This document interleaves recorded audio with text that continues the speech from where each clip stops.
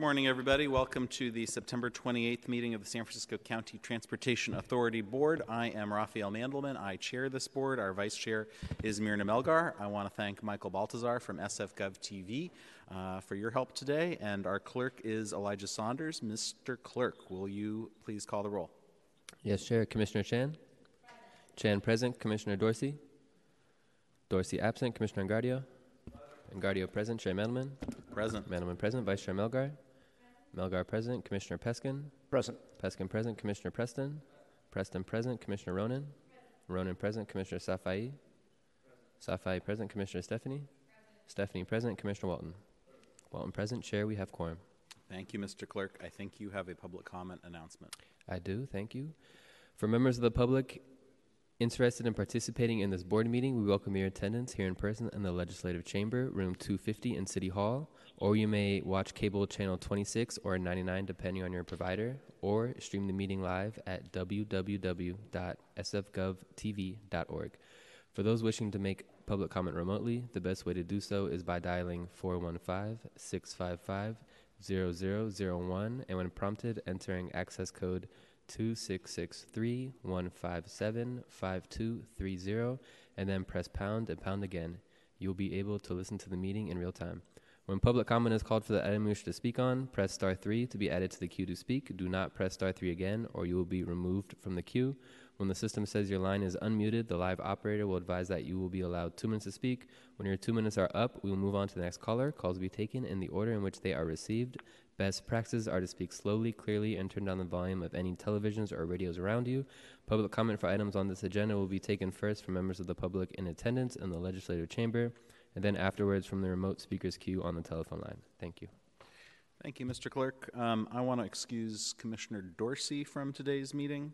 And then before calling our next item as chair, I want to invoke Rule 3.26 from our Rules of Order to limit total public comment per item to 30 minutes for today's meeting. Each speaker will have 2 minutes to speak on a given item unless I indicate otherwise when we get to that item. Mr. Clerk, will you please call our next item? Item 2, Chair's Report. This is an information item. All right, colleagues, I want to begin by thanking the city departments and regional and state transportation agencies for their work on APEC earlier this month.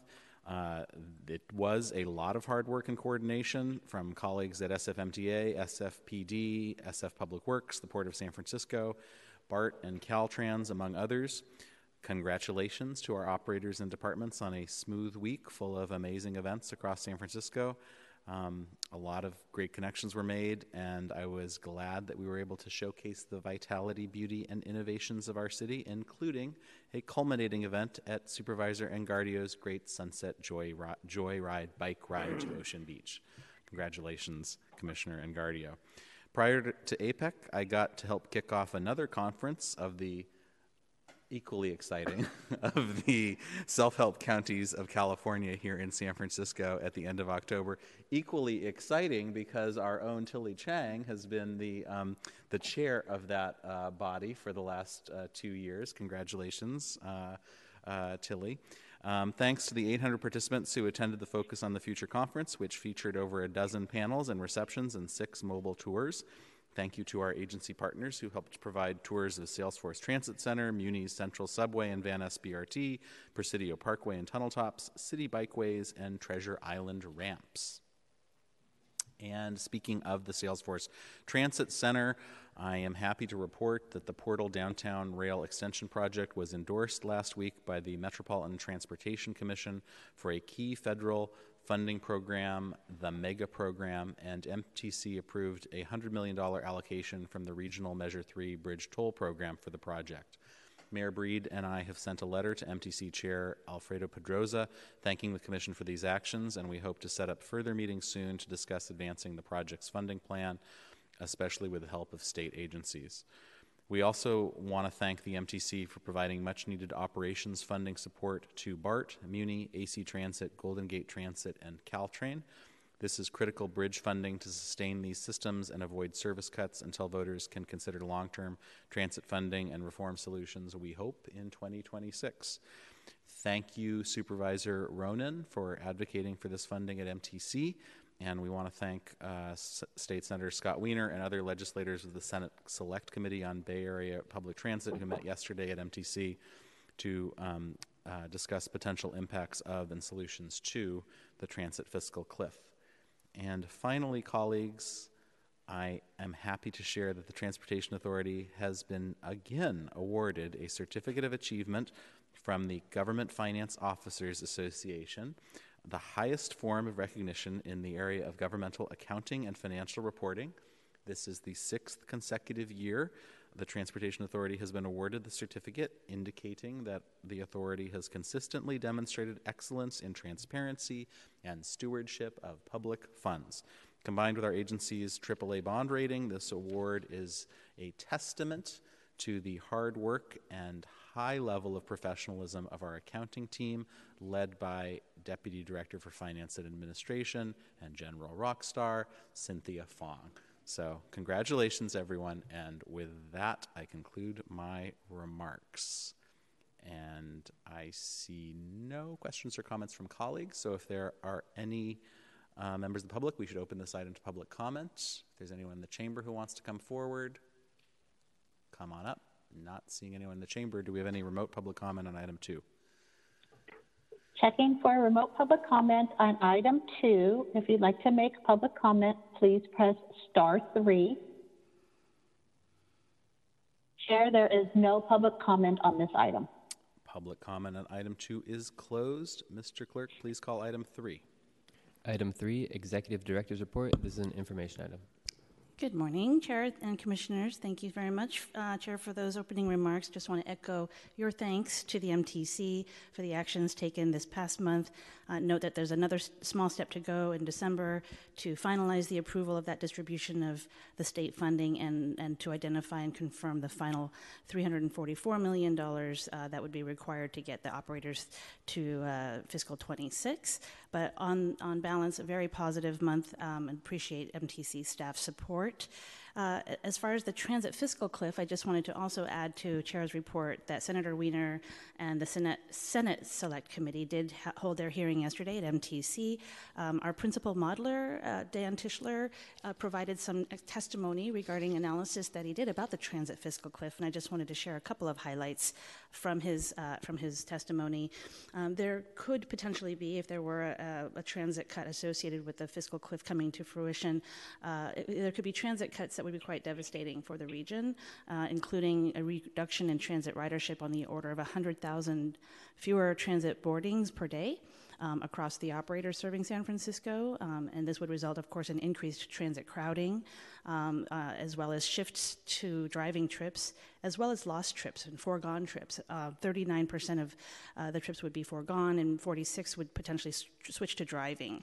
And as you know, the Bay Bridge is already congested, so the congestion levels on the Bay Bridge would remain high, and we would have a whole regional set of impacts associated with that scenario. So others testifying at the hearing did include all the other general managers, including of SFMTA, BART, Caltrain, and others, as well as advocates from public transit groups, as well as business groups. So we thank Senator Wiener and his staff, as well as the whole committee, for their leadership, and hope to continue engaging on this important discussion over the next session. Moving on to the portal project, which Chair mentioned, we were very pleased to also join TJPA staff in welcoming U.S. Secretary of Labor, Julie Su, who visited the transit center earlier last month in combination with a whole whole set of labor folks from San Francisco, the building and construction trades, and in Sacramento. In the coming weeks, we do hope the FTA will approve the project into the next phase of the Capital Investment Grant Program, and hopefully secure the ability to seek a multi-billion-dollar federal grant, $4 billion. Our local match would also be required on a one-to-one basis, and so we are working very hard to try and fill the last $2 billion of that $4 billion, and we'll continue to do so with state and federal and regional partners coming into the next 18 months, with the goal of completing the portal's funding plan by winter of 2024/25. Turning to other regional studies, the MTC's Next Generation Bay Area Freeway Study is conducting outreach. As you'll recall, this is a study of the freeway pricing options for mainline freeways such as US 101 and I-80 and 880 in the Bay Area. This strategy is called for in Plan Bay Area 2050 as necessary for maintaining reliable travel options and achieving greenhouse gas emission reduction targets. MTC staff have conducted an initial analysis to identify potential freeway pricing scenarios. This is again on the regional freeway system, not on local roads, but there are some options that do include pricing of arterial parallel facilities. So folks who are interested in learning more or weighing in, please do go to mtc.ca.gov to listen to the webinars and to provide your input to that study. Now moving to local issues, the Vision Zero program, as we all know, got a very important bump and support from Assembly Bill 645 from the speed safety camera legislation, and MTA is mobilizing quickly to implement this program. We thank them for their work, and today on our board, today you also have on the agenda some outreach funding that will supplement their efforts. SFMTA will require 2 Board of Supervisor approvals in early 2024 before they can begin procurement of the speed safety cameras. And in 2024, they also seek legislation to allow their design and build and operate vendor, as well as a second BOS item to approve the speed safety system use policy and system impact report, which are both requirements of the legislation. After these 2 approvals, MTA will start the procurement process, select the vendor, and work on design and implementation of the 33 cameras that are the maximum allowed under the bill. MTA anticipates the camera will go live in early 2025, and we expect to agendize an informational hearing at our board here in January 2024, early next year, about the proposed camera design and implementation. So please stay tuned for that update. Another update as far as 2 studies conducting outreach include the Brotherhood Way Safety and Circulation Plan for Supervisor Vice Chair Melgar and also Commissioner Safai. So this month we launched outreach for that study, including meetings with community-based organizations and neighborhood groups, an online study, and an interactive online map. On December 6th, we'll be hosting an interactive town hall, and then on December 16th, we're hosting a walk through the neighborhood corridor. This first outreach round will focus on confirming the study goals and hearing from community members about the specific needs and barriers and opportunities to improve safety and circulation in the corridor. We are also going to be discussing the accompanying quick build proposals to address community needs, as well as identify potential long-range concepts. So that is to be found at sfcta.org/brotherhood. The second outreach event will be with the Mission Bay School Access Plan requested by Commissioner Dorsey. This is Prop K funded to help improve active transportation access to a new school in the SFUSD Mission Bay campus area. Outreach will begin this month as the project team meets with, again, neighborhood groups, and in January we release an online survey and host an in-person workshop and walking tour of the area. Folks can learn more at sfcta.org/Mission Bay School. In terms of project delivery, some updates. The 16th Street red transit lanes will be added in 2024, but otherwise the transit enhancements project is substantially completed.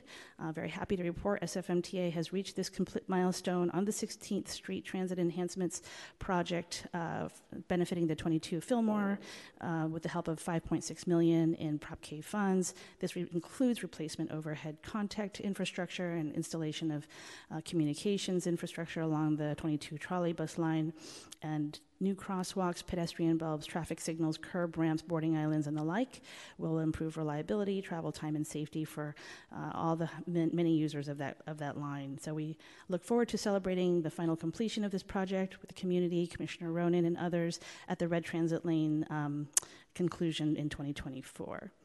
The quick build update in this project delivery update is the Prop K sales tax and TNC tax funded improvements on Hyde Street. Construction began on the Hyde Street quick build between Geary and McAllister in late October. MTA expects to complete the work before year's end, and improvements include non-colorized transit-only lanes from Eddy to McAllister, a road diet from Geary to Eddy, intersection safety improvements at Eddy and Alice, and color curb changes to help improve loading and deter double parking. We also see quick build construction along Lake Merced Boulevard moving forward. Crews have finished striping bikeway buffers and concrete barriers, installing the concrete barriers between Skyline Boulevard and Winston Street, and are working on installing new roadway striping between Winston and Brotherhood Way. MTA will also hold an open house for the Frida Kahlo Way Quick Build project on Tuesday, December 7th from 3 to 7 p.m. at City College in the multi-use building at City College, room 140. Please look for more information at www.sfmta.com/Vision Zero Quick Build Projects. Finally, under another update on the management side, I want to echo Chair's congratulations to Cynthia Fong and our finance division on the GFOA certificate for financial reporting, and also thank them for a business outreach committee event that they joined on November 2nd with 7 other local and state agencies to promote DBE participation in our procurement, and it was attended by about 100 firms. This committee, the Business Outreach Committee, is a consortium of Bay Area transportation and transit agencies that provide opportunities for businesses doing work with us to get to know one another and partner.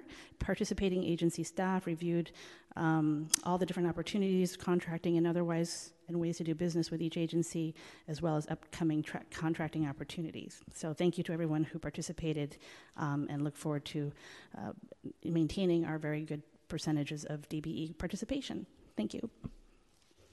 Thank you, Director Chang. I don't see any comments or questions for you. Let's open your report to public comment. If there's anyone in the chamber who wants to come forward and talk about item 3, please do. And I don't see anyone, so let's see if we have any remote public comment on item 3. Okay, remote public comment on item 3. There is no public comment. All right, public comment on item 3 is closed. Mr. Clerk, please call item 4. Item 4, approve the minutes of the November 14th, 2023 meeting. This is an action item. All right, let's see if we have any public comment on item 4. If there's anyone in the chamber, don't see anyone. Let's see if we have any remote public comment on item 4. There is no remote public comment on this item. All right, public comment on item 4 is closed. Is there a motion to approve item 4, the minutes? Moved by Melgar. Is there a second? Seconded by Walton. Thank you, Commissioner Walton. Mr. Clerk, please call the roll. Commissioner Chan? Chan, aye. Commissioner Dorsey, apologies. Commissioner Gardio? Gardio, aye. Chair Mandelman? Aye. Mandelman, aye. Vice Chair Melgar? Melgar, aye. Commissioner Peskin? Aye. Peskin, aye. Commissioner Preston? Preston, aye. Commissioner Ronan? Ronan, aye. Commissioner Safai? Safai, aye. Commissioner Stephanie? Stephanie, aye. Commissioner Walton? Walton, aye. There are 10 ayes. The minutes are approved. Great. Then please call our consent agenda items 5 through 9. Items 5 through 9 comprise the consent agenda. Staff is not planning to present on these items, but is available for questions. All right. Is there a motion to approve item 9? Moved by Melgar. Is there a second? Seconded by Ronan. Thank you, Commissioner Ronan. And I think we can take that same house, same call, without objection. The motion passes. Mr. Clerk, can you please call item 10? Item 10, San Francisco Municipal Transportation Agency update on transit facilities and fleet programs. This is an information item. All right. I want to thank Julie Kirschbaum, SFMTA Director of Transit, and Jonathan Ruers, SFMTA Chief Strategy Officer, who are here today to present this update on SFMTA's program to modernize its transit facilities, including incorporating electric charging infrastructure to accommodate the transition to a zero-emissions fleet, and how this is coordinated with the fleet program that involves procurement and maintenance of new transit vehicles to ensure they run safely and reliably. This update provides context for the Prop L Muni maintenance program, the largest one in the expenditure plan, $825 million in 2020 dollars. This body will consider programming the first 5 years of sales tax funds along with specific projects for allocation this fiscal year at our December board meetings. And with that, I think I'm inviting Director Kirschbaum, and I know I'm inviting Mr. Ruers to present this item. I was going to be part one, and then our Director of Transit, Julie Kirschbaum, will follow me. Good morning, Chair Mandelman, Commissioners, Jonathan Ruers, Chief Strategy Officer at the MTA. Thank you for the introduction on the item. Just to be clear, and for the public and this board, the agency is fully intending on moving forward with a full zero emission fleet, but there are two components of it: the physical fleet and vehicles itself, and upgrades that will be required to all of our facilities across San Francisco. The Building Progress Program, which I will talk about, is our program to modernize and adapt those facilities, and also an opportunity for us to look at redevelopment and joint development opportunities on properties that are controlled by the MTA within San Francisco to generate additional revenue. The program itself is $2 and a little bit more than $1 billion, and is a little bit different from the typical programs. There's an integrated citywide team that includes staff from the MTA, Department of Public Works, the Office of Economic Workforce Development, Planning Department, and the Mayor's Office of Housing, with the goal to modernize facilities and deal with the agency's largest state of good repair issue, improve the resiliency of the transportation system to climate and technology changes, be a better neighbor. These are fixed plants within different neighborhoods of San Francisco, and meet regulatory compliance issues that are arising. If people didn't know, the MTA does have 31 buildings, nearly 2 million square feet in San Francisco. The backlog on our facilities across San Francisco is the largest state of good repair issue that the SFMTA and our transportation system faces. I often have to remind our colleagues in the region and in the federal government that the Municipal Railway is the oldest public transportation agency in the nation, and therefore our facilities are over a century old and well beyond their useful life. There are three components to the program. I've already talked about modernization, state of good repair, electrification, i.e. putting in the fixed infrastructure in order to electrify the muni fleet, and then joint development. Again, opportunities to maximize operational uses on all of these properties, but also work towards generating revenues that go back into... Sorry to interrupt. Yeah. SF Gov TV, can we pull up the slides, please? I was looking at that. I mean, I'm on camera, but the slides are very interesting. We are not seeing slides. More interesting than me.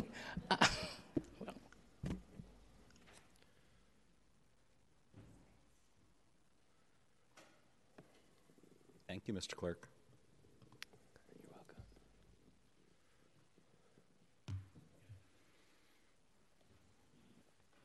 All right.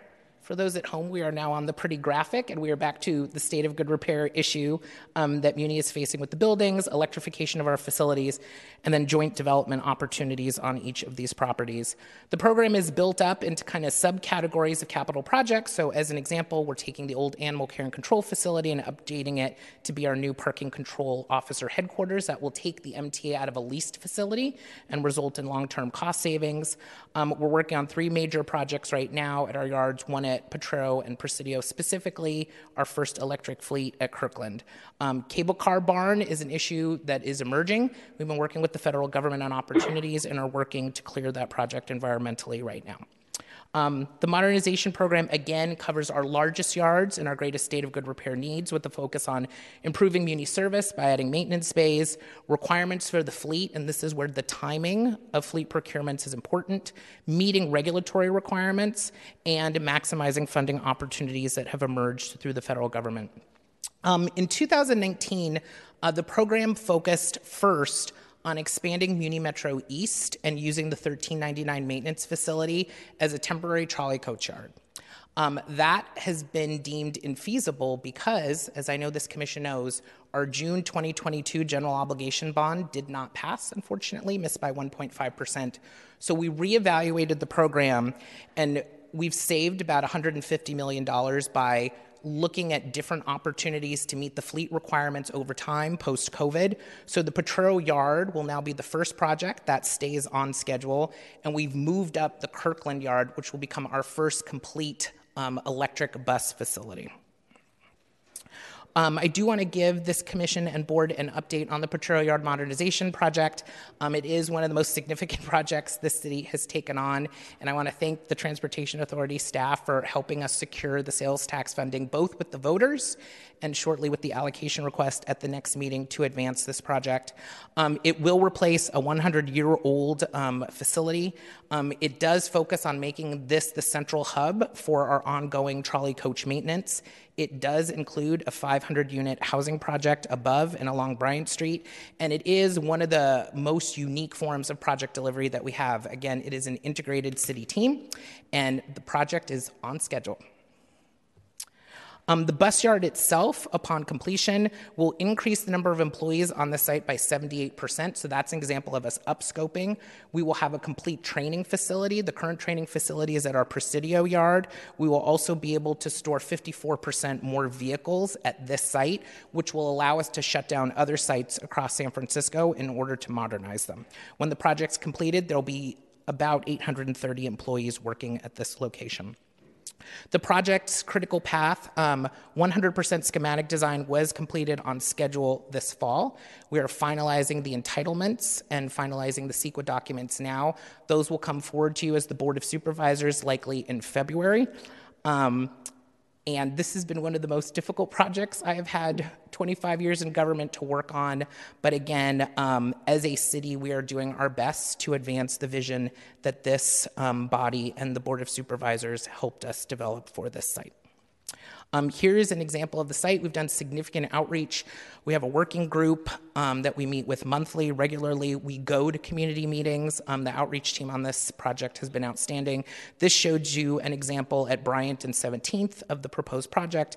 You'll see the 3-story bus yard. You'll see the housing proposed along Bryant Street, which would be the first phase of housing, and then 2 additional projects that would be developed on the roof, both workforce housing and senior and multifamily housing that would come as funding is secured. And here's an example of the project in the evening. On the joint development side of things, Potrero Yard is our first example of doing a P3 project. Presidio Yard, we continue to secure grants. We've completed schematic designs on the bus yard at that site and also have development opportunities. We're also looking at Moscone Garage. An RFP was released prior to the pandemic. We did pull it back. We will look at that site and the 5th and Mission garage site at the same time. We're working closely with OEWD to kind of look at that entire area of the downtown for development opportunities in the future. We did complete all the required studies that we received that were required as part of our Caltrans grant. On the electrification side of things, we were able to secure $30 million from the Federal Transit Administration to move forward with a pilot at Woods and Isleas to kind of get our fixed standard infrastructure in place at our yards. We are advancing the Kirkland Yard electrification project. That too is dependent on the sales tax at some point. We are also dependent on securing federal grants to get that project fully moving. Presidio Yard will be the agency's first full battery electric facility, and we gave an update to this board at your last meeting on paratransit electrification. What I do want to stress is, and this is something that Julie will speak about, this is an extremely complicated building program that is tied both to fleet timing, regulatory requirements, and funding requirements all at the same time. So it is dynamic. It is pay-go, which is also unusual for transportation. Like, we have a partial funding plan. We continue to make all projects ready. But we are constantly searching for additional dollars to move this forward, and that needs to be noted as a constant risk. Julie Kirschbaum is not here. Not yet. So I will begin her presentation for her. So with that said, that is the fixed component of moving towards electrifying our fleet, but the goal still remains to get to a full 100% zero emission fleet. We have had lessons learned from our recent pilots, and so we have charted out a path, now knowing what the regulatory environment is, the market environment for securing these vehicles, and the technology requirements to get there. So one thing we do want to note is transportation does account for 44% of greenhouse emissions in San Francisco. No secret to many of you on this board. But public transportation accounts for only 0.5% of that greenhouse gas. Private cars and trucks account for 30%, so that's a key component of the mission of the MTA to take that on specifically through our climate action strategies. But Muni, within that total amount, accounts for 0.001%. So just to start off as a baseline, we do have one of the greenest fleets in the nation. I will say, at least from a funding perspective, from my old job as CFO, a lot of the federal and state funding that's available is tied to greenhouse gas reduction. And we already start with one of the cleanest fleets in the nation, so it makes it difficult for us to secure those pots of funds that are available now and that you hear about. But it's still something that we're continuously working on to make the case. But the best way to reduce vehicle emissions is to get people to ride Muni. So the agency has been committed to that through creating, safer, more reliable, and clean transit for San Francisco. As more people shift their trips onto Muni, that is the real result. That's what we want to do, move people away from those car trips onto transit trips that prove to be the most efficient. So that requires a reliable transit, and that will require more hybrid vehicles.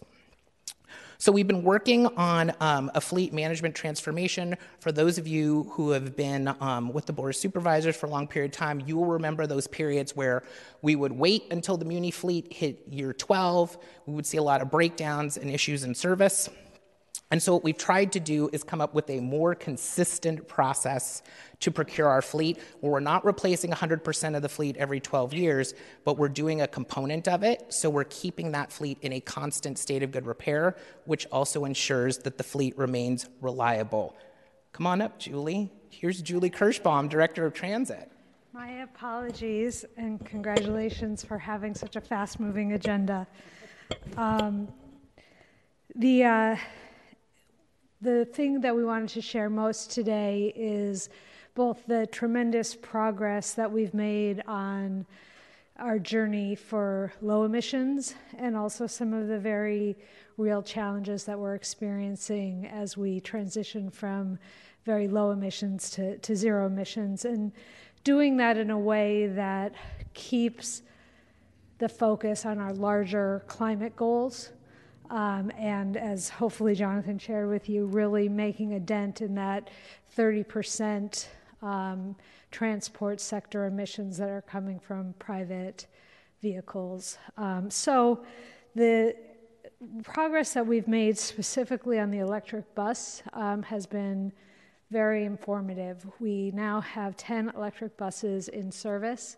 They are handling our steepest hills and our most crowded routes. We've tested them all over the system. You'll probably see them with their big lightning bolts as they go by. And some of the things we've learned are going to help with our procurement process. We've learned that we don't need the biggest battery pack, for example, and that because of our hills and because of our steep kind of congested conditions, we're actually getting some of the highest regenerative braking in the industry. So that's been very informative. We've also learned that some of the manufacturers are having problems with production line quality, and that in general, there is still some work that the industry needs to do to get the electric buses to the same reliability standard that we're seeing with the hybrid fleet. So in terms of our journey towards zero emissions, we were early adopters of hybrids, and that has really paid off in a number of ways, both by giving us very quick benefits, but also in how it's trained our workforce. And I'm going to talk a little bit at the end about the just transition that we anticipate on this journey. Most recently in 2018, when we bought our last round of New Flyers, we were able to equip them with a green zone technology where we're now able to go 25% of the route as completely zero emissions. And that's set based on GPS, so we don't rely on the operators having to trigger it. And we're going through some of our neighborhoods that have been currently and historically impacted disproportionately by some of the transport sector congestion, like the Tenderloin and the Bayview. We also, as part of our pilot made progress on the charging stations. So we now have 12 charging stations at Woods, and we're really excited that we've received a large federal RAISE grant in order to be able to expand this from 12 to 24, and also to add 6 electric charging units to Aslayas Creek. But despite that progress, we don't see a path where we could just say we're only going to buy electric vehicles today. And the reason for that is very much challenges related to the facility expansion, which, as Jonathan shared, we're making really good progress on, but is proving to be far more complicated than when we really started this journey in 2018. So we went earlier this month and we asked the SFMTA board to update our policy, which had previously targeted 2035 for us to get to 100% zero emission, and to instead extend that to 2040, putting us in alignment with the California Air Resources Board. We developed our standard about 9 months before the CARB process, and really before we had any experience with the facility electrification. So the update in the policy is intended to reflect some of those lessons learned. We also changed the policy to be much less prescriptive. In 2018, it was battery electric bus or bust. And it didn't allow for a continued investment in trolleys. We were very nervous at the time that there wouldn't be a trolley bus to buy. And it didn't allow for other technologies like fuel cell, which we don't currently think are the right fit for our agency, but maybe over time as we learn more about this process. So the other big change that the SFMTA board made was to be agnostic about the technology. As long as it was zero emissions and it met our facility needs, it would work. The other kind of challenges that we have faced are on the funding side, and I know that's something that we are collectively all focusing a lot of attention on, but specifically for the facilities program, the 2022 GEO bond not passing was a significant setback. And on federal grants, we've had sort of a mixed result, and that's not unique to San Francisco. A lot of California properties are seeing that because we made such a large upfront investment in low emissions, that we're not necessarily getting as much federal support as we go to make that kind of final increment towards zero emissions. So I'm going to dive right into slide 34 in the interest of time, and really focus on where we see things going in terms of next steps, because part of why we're here is to get policy direction before we bring a contract to the Board of Supervisors when you all are wearing that hat. So the first step is that part of the rebuild of Potrero and our kind of rethinking of the trolley fleet is to really designate Potrero as a full trolley facility. It will not only have the space for the current buses that it holds, but also for the majority of the buses that we are currently storing at Presidio. We are recommending in the short term that we store the 60-foot trolley buses. There have been some questions. Why not use those buses instead of buying hybrid buses? And there's two challenges with it. One is that we do not have a facility to maintain those vehicles in the short term until Potrero is done, and we have an urgent need for the service. We made a strategic decision to not invest tens of millions of dollars in a temporary facility. When we were planning for Potrero prior to COVID, we had over 600 peak vehicles that were going out every day. So the idea that we could temporarily store the 60-foot trolley vehicles as part of a construction project really wasn't possible. However, we're now running more like 530 peak vehicles. We're running a lot more midday service, as you know, because the downtown travel patterns are very different than they were pre-COVID. So it allows us to redirect money that would have gone into temporary facilities that we don't own and don't have a long-term use to something like Kirkland, which we really see as the first full electric facility. So we are in the process of kind of catching up our Building Progress program to all of this new thinking, as Jonathan shared.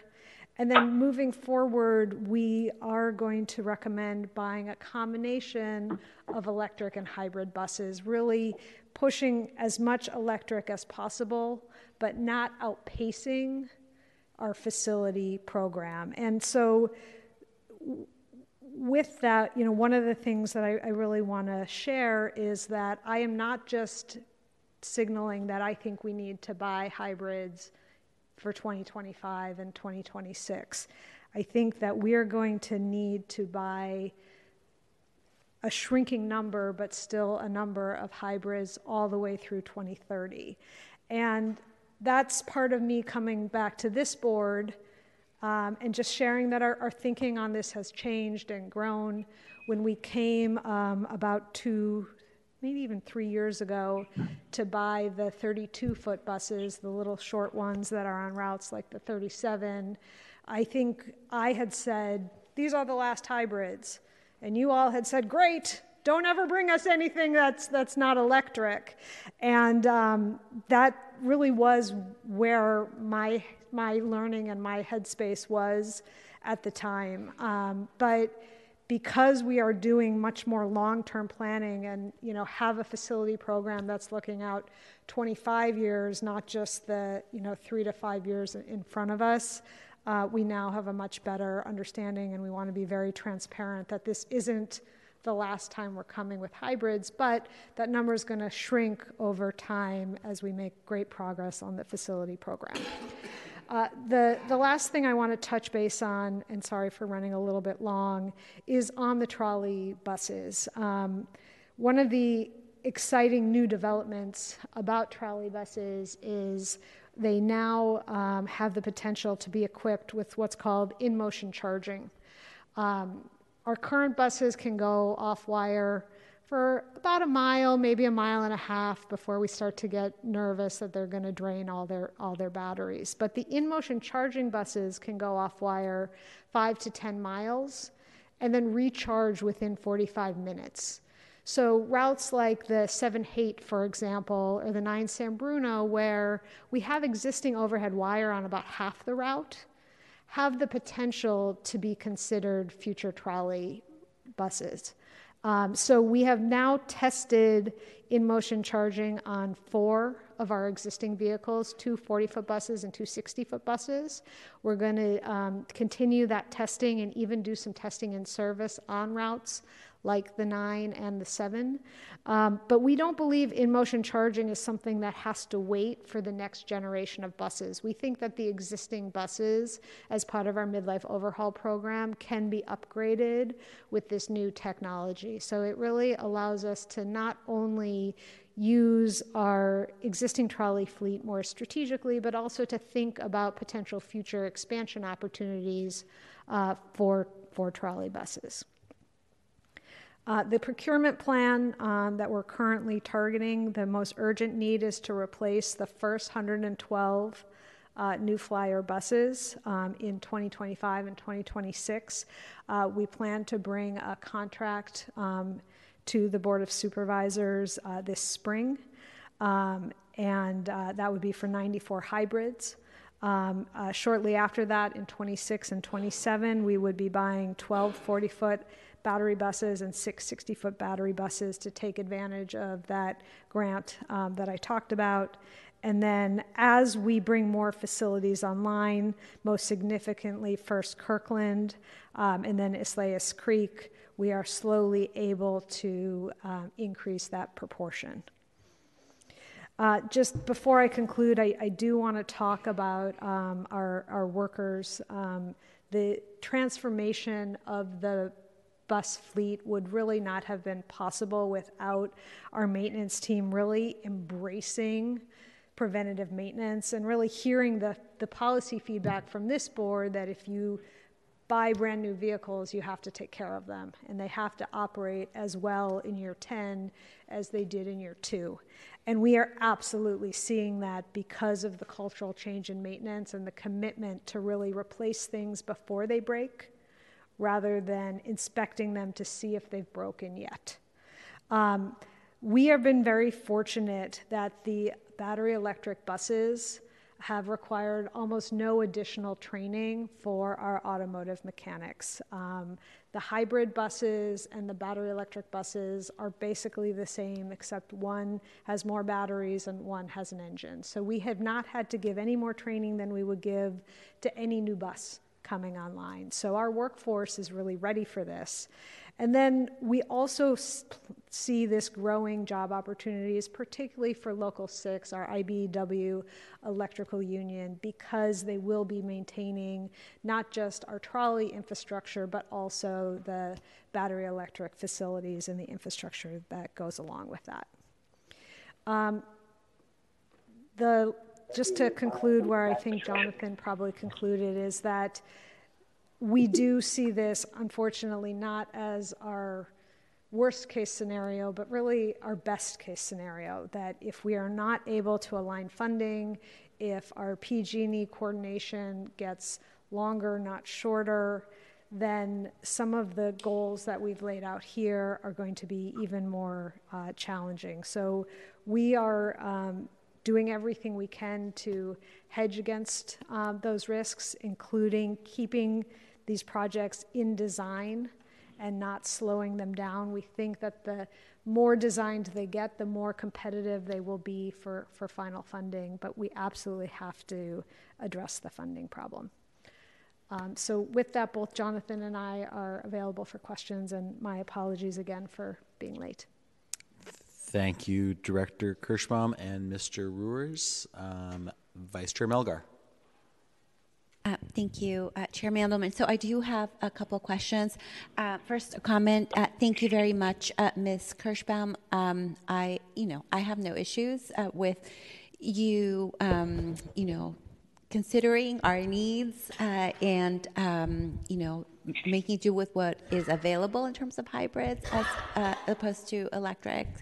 Or all electric. I think, we're, of course, but you're not coming to us for diesel buses, so it's not, So I think it's great that you're thinking about it. I do have a question. I don't know if it's for you or Mr. Ruers. I appreciate that you guys are learning so much from the Potrero yard redevelopment. You are also a very large property owner in San Francisco, and your property, in the use of your property relates not just to you, but a bunch of other departments as well. So my question is, are you working on a comprehensive plan in terms of not just the maintenance of your property, but potential redevelopment to adapt to the needs of, a changing fleet, but also the climate crisis, the housing element that we just passed, the changes in our transportation patterns, the changes to our, tourist industry and, downtown versus the neighborhood. I mean, there's just a lot of things that go into the use of your facilities, the generation of income potentially from your facilities. I just this is one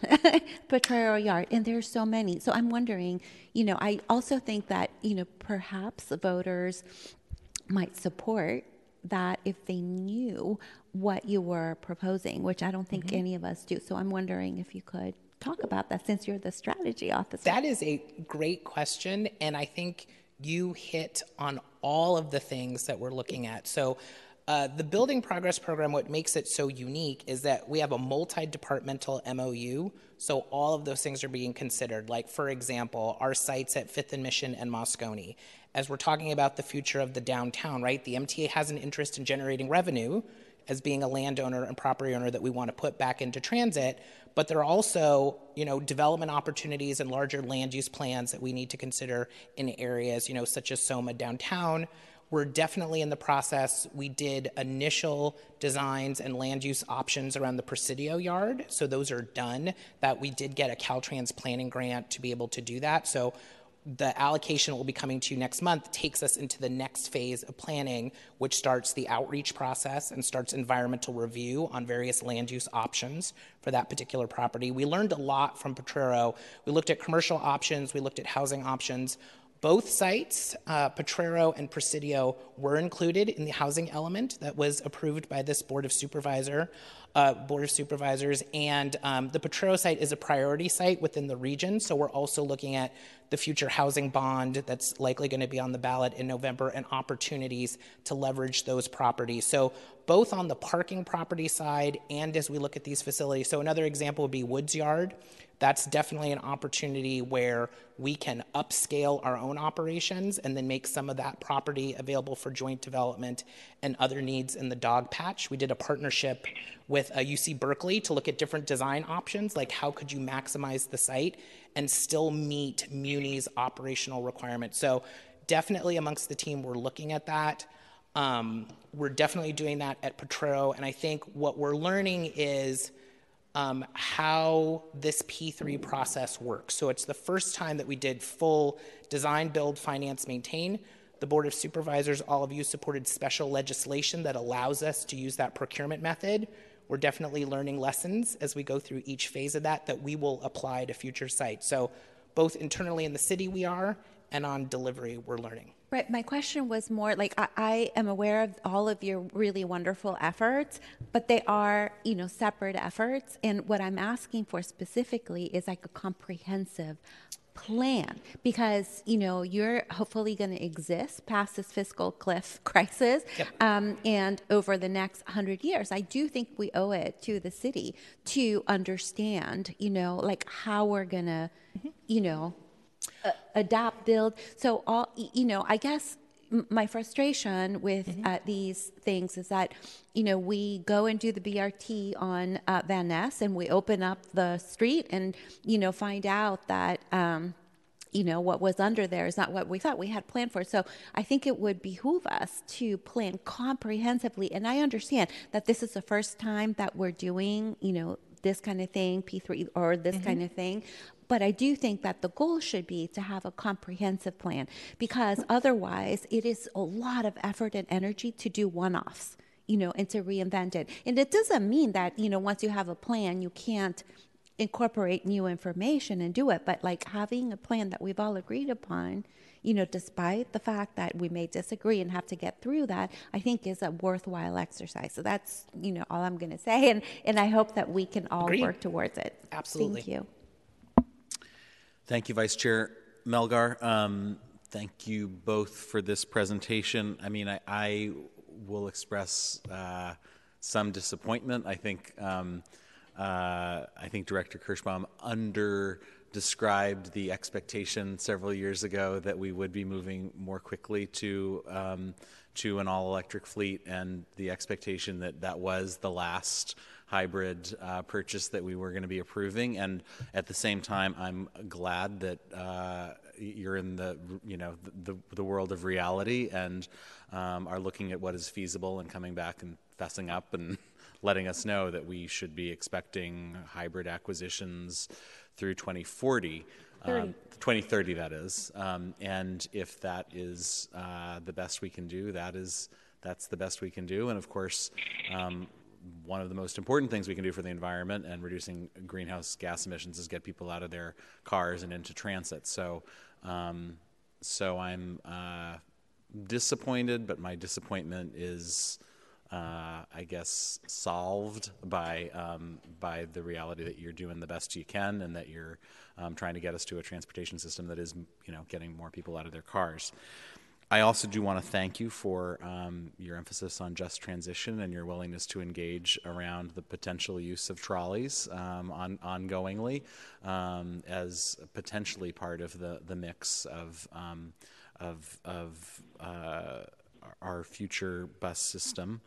And then I guess the last point I would just note, and I'm a little bit of a broken record about this, but this presentation underscores that it was a problem that we did not pass that bond in the spring of 2022. Our current capital plan anticipates coming back 4 years after that in 2020, in the November of 2026, with a bond that is $100 million less than what we were trying to do in 2022. And from my perspective, that is a problem, and this board and the mayor's office should be looking at trying to move that up. I don't expect you to comment on that, but it would be nice if we could move ahead with some of these projects that currently have gaps in them, including projects that would help move us towards, a greener future that has more housing in it. With those random thoughts, let's see if there's any public comment on this item. If there's anyone in the chamber who wants to come up and talk to us about item 10, please come forward.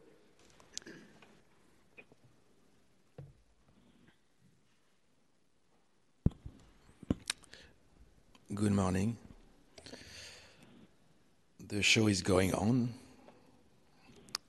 As long as you keep talking about zero anything, zero emission, so it's going to work for SFMTA, you will be suspected to not raise the level of intelligence, because there is not such a thing as zero whatever. How do you, for example, produce your batteries? What are they made of? How do you recycle these batteries sooner or later? How? That's the question you ask yourself. The future is running everything with water. Okay, just let me go back. The reason why there is no zero is because zero, by definition, doesn't exist. No matter what you produce, it has an effect, therefore, on the environment. The future is with water, yes. That's the big picture. So it's going to take a while to adapt to this. Last thing I would like to say this morning, before this afternoon is going to be big. Do I forget something? Yes, I guess I forget something. I forgot, sorry, what I was about to say. But it will come again soon. Bye. All right, let's see if we have any remote public comment on item 10. All right, remote public comment on item 10. If you wish to make a comment, this is your reminder to press *3 now. All right, let's go to our first caller. Hello, caller. Your 2 minutes begins now. Thank you very much. Members of the board, the CTA, I'm not exactly sure how to call you. This is Alex Landsberg, Research and Advocacy Director with the San Francisco Electrical Construction Industry. Thank you for giving me the opportunity to comment. A couple things. First of all, I think we really do need to applaud SFMTA for their revised and updated electrification and decarbonization policy. I think it's really important. I think it's absolutely fantastic that they recognize the value of the trolley bus system to meeting our climate goals. I do want to speak to a couple of things. One is the facility renewal program. I'm not sure if this came up in this presentation or something, or we heard it in the MTA board presentation. But the facility renewal program is going to be by far the biggest ticket item in the electrification program. And it's really important to take a step back and reevaluate its scope in light of the revised policy around electrification. We believe at the electrical construction industry and other folks sort of advocating for trolley buses, for the better electric bus really, is that it's both operationally and fiscally prudent to first identify the best technology for each particular line, then develop a fleet plan, then design the garage upgrades. What we've been seeing is that modern trolley bus technology can be incorporated into many of these yards and is absolutely applicable for what we're doing. This would actually fold in well with keeping us from buying more diesel hybrids. We're going to have about 100 mothballed trolley buses. We need to IMC or trolleyfy, or at least evaluate the trollification of the 7 and 9 lines, a number of the other lines that we had recommended in our high opportunity electrification plan. And it is critical that we actually do some internal analysis and build on the study that the electrical construction industry put together with the University of. Going next caller.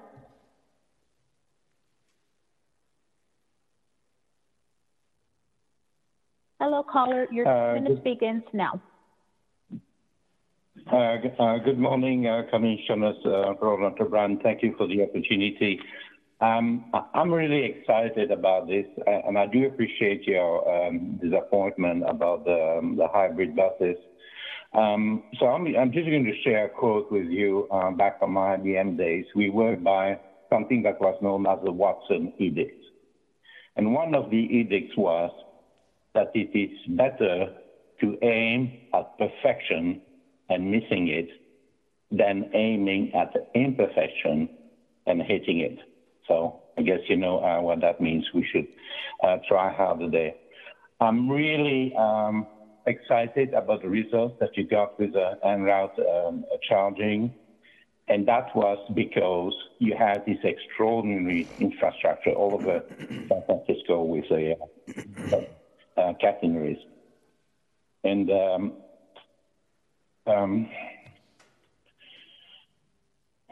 sorry, I lost my thought. I heard somebody coughing.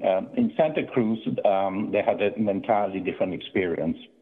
And they actually had to completely abandon the battery electric buses because they couldn't possibly go up the hills, which, as you know, is nowhere steep as San Francisco, and they had to transition to hydrogen fuel cells. In my closing comment, with regards to the bond measure, and it really is disappointing that that didn't pass in 2022. But moving forward, I would caution you to work very closely with MTC, who currently in the process of putting a regional bond measure also on the 2026 ballot. And the last thing that we want is for both measures to fail. Thank you. Thank you, caller. There is no additional public comment on this item. All right, public comment on item 10 is closed. Thanks to the MTA, and good luck. And we'll look forward to hearing about your progress. Mr. Clerk, could you please call item 11? Item 11, introduction of new items. This is an information item. And I don't see anybody on the roster, so Mr. Clerk, please call item 12. Sorry. Oh, we do. I would like to request a introduction of a new item. Thank you, Chair Mandelman. Following up on our AV hearing that we held here last month, we are all quite aware of the continued developments in the AV arena, including the California Department of Motor Vehicles suspension of Cruise's driverless permits, which impact their driving in San Francisco, where they have now ceased, and then Cruise subsequently decided to pause their driverless autonomous vehicle operations nationwide. The California Public Utilities Commission that over San Francisco's objections issued those permits have stayed Cruise's expansion permit for San Francisco ostensibly until a rehearing of their decision that San Francisco requested takes place, albeit the PUC did reject San Francisco's request to stay the Waymo permit. Today, I'd like to ask the Transportation Authority staff to work, to continue to work collaboratively with the Municipal Transportation Agency staff to further develop our input to state agencies, including through an AV regulatory framework study that would look at how AV safety and performance metrics could be used in what we've always sought, an incremental performance-based approach to AV permitting. The study would utilize best available public data and or estimates that we've been able to garner to illustrate how the framework could be applied to AV companies' testing and deployment in San Francisco and beyond. Thank you, Mr. Chairman, for that opportunity, and thank you, staff, for working on this. Thank you, Commissioner Peskin, and thank you for all of the time, the significant time that you are putting into this issue. And let's see if there's any public comment on item 11. Anybody in the chamber? Let's see if we have any remote public comment on item 11. There is no public comment for item 11. All right, public comment on item 11 is closed. Mr. Clerk, please call item 12. Item 12, public comment. All right, if there's anyone who'd like to speak during general public comment, anybody in the chamber? Let's see if there's anyone remote. Checking for a remote public comment on item number 12. There is no public comment. All right, public comment on item 12 is closed. Mr. Clerk, please call item 13. Item 13, adjournment. We are adjourned.